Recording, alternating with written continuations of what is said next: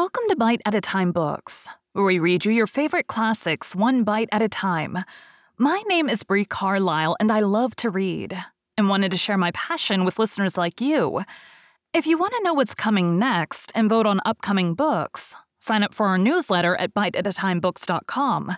You'll also find our new t-shirts in the shop, including podcast shirts and quote shirts from your favorite classic novels. Be sure to follow my show on your favorite podcast platform so you get all the new episodes. You can find most of our links in the show notes, but also our website, biteatatimebooks.com, includes all of the links for our show, including to our Patreon to support the show, and YouTube, where we have special behind the narration of the episodes.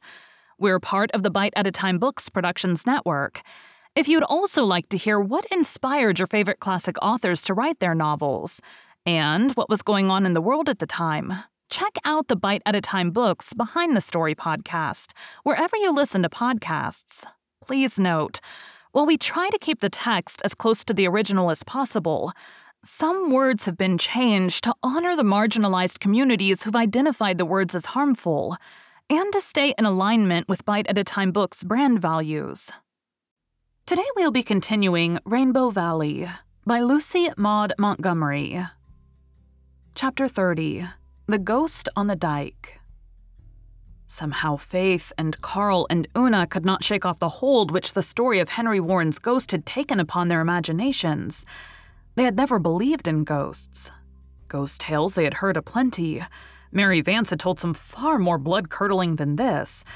But those tales were all of places and people and spooks far away and unknown. After the first half-awful, half-pleasant thrill of awe and terror, they thought of them no more. But the story came home to them. The Old Bailey Garden was almost at their very door, almost in their beloved Rainbow Valley. They had passed and repassed it constantly. They had hunted for flowers in it. They had made shortcuts through it when they wished to go straight from the village to the valley, but never again.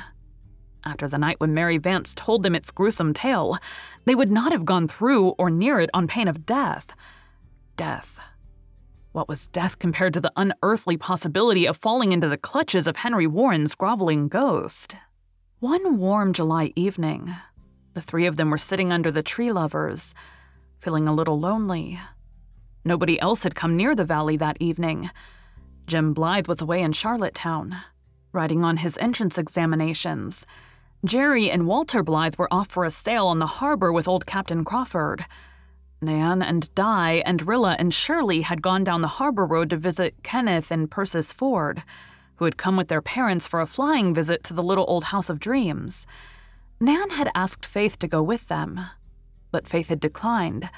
She would never have admitted it, but she felt a little secret jealousy of Persis Ford, concerning whose wonderful beauty and city glamour she had heard a great deal. No, she wasn't going to go down there and play second fiddle to anybody. She and Una took their storybooks to Rainbow Valley and read, while Carl investigated bugs along the banks of the brook.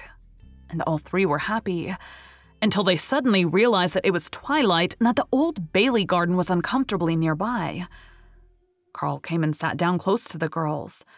They all wished they had gone home a little sooner, but nobody said anything. Great velvety purple clouds heaped up in the west and spread over the valley. There was no wind, and everything was suddenly, strangely, dreadfully still. The marsh was full of thousands of fireflies. Surely some fairy parliament was being convened that night. Altogether, Rainbow Valley was not a canny place just then. Faith looked fearfully up the valley to the Old Bailey Garden. Then, if anybody's blood ever did freeze, Faith Meredith certainly froze at that moment. The eyes of Carl and Una followed her entranced gaze, and chills began gallopating up and down their spines also. For there, under the big tamarack tree on the tumble-down grass-grown dike of the Bailey Garden, was something white. Shapelessly white in the gathering gloom.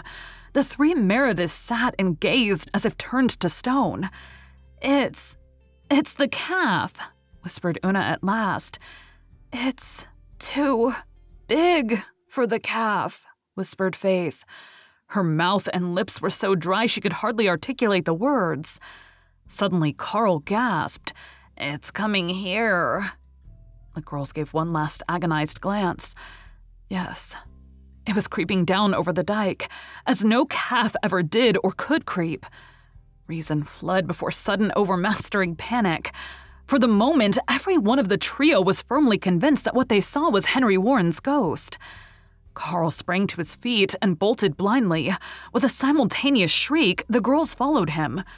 Like mad creatures, they tore up the hill across the road and into the manse. They had left Aunt Martha sewing in the kitchen. She was not there. They rushed to the study. It was dark and tenantless. As with one impulse, they swung around and made for Ingleside, but not across Rainbow Valley. Down the hill and through the Glen Street, they flew on the wings of their wild terror. Carl in the lead, Una bringing up the rear. Nobody tried to stop them, though everybody who saw them wondered what fresh devilment those manse youngsters were up to now. But at the gate of Ingleside, they ran into Rosemary West, who had just been in for a moment to return some borrowed books. She saw their ghastly faces and staring eyes. She realized that their poor little souls were wrung with some awful and real fear, whatever its cause. She caught Carl with one arm, and Faith with the other. Una stumbled against her and held on desperately. "Children, dear, what has happened?" she said. "What has frightened you?" "Henry Warren's ghost," answered Carl through his chattering teeth. "Henry Warren's ghost?" said amazed Rosemary, who had never heard the story. "Yes," sobbed Faith hysterically. "It's there, on the Bailey Dike. We saw it, and it started to chase us." Rosemary herded the three distracted creatures to the Ingleside veranda. Gilbert and Anne were both away, having also gone to the House of Dreams. But Susan appeared in the doorway, gaunt and practical and unghostlike. "What is all this rumpus about?" she inquired. Again the children gasped out their awful tale, while Rosemary held them close to her and soothed them with wordless comfort. "Likely it was an owl," said Susan, unstirred. An owl? The Meredith children never had any opinion of Susan's intelligence after that. "It was bigger than 1,000,000 owls," said Carl, sobbing. Oh, how ashamed Carl was of that sobbing in after days. "And it groveled just as Mary said, and it was crawling down over the dike to get at us. Do owls crawl?" Rosemary looked at Susan. "They must have seen something to frighten them so," she said. "I will go and see," said Susan coolly. "Now, children, calm yourselves. Whatever you've seen, it was not a ghost.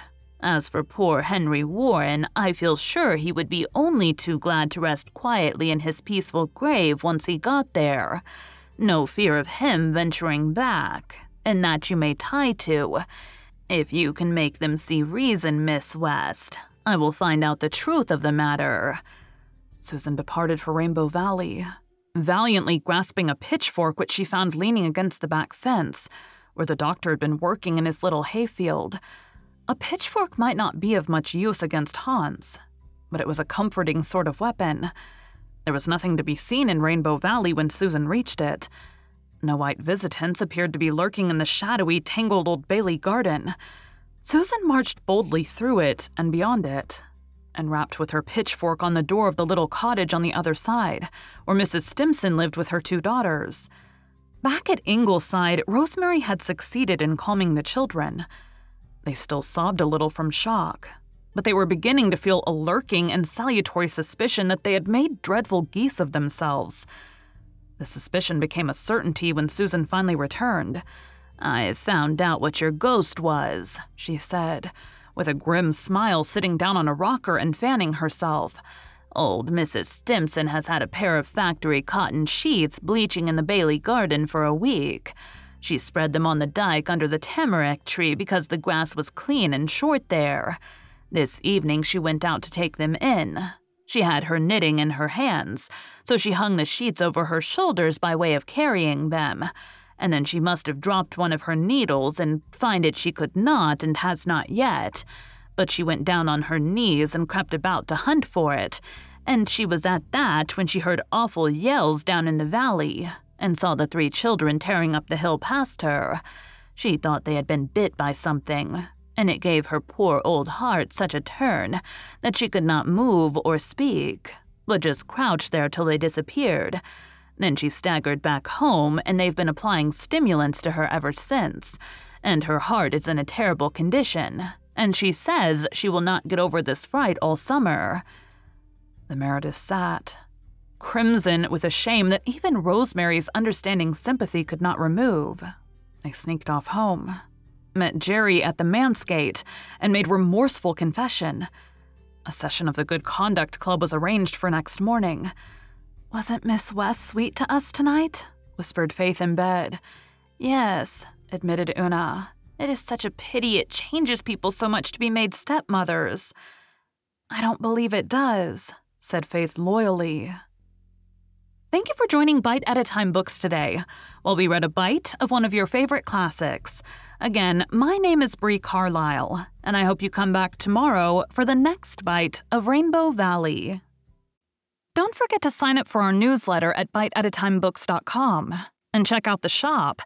You can check out the show notes or our website, biteatatimebooks.com, for the rest of the links for our show. We'd love to hear from you on social media as well.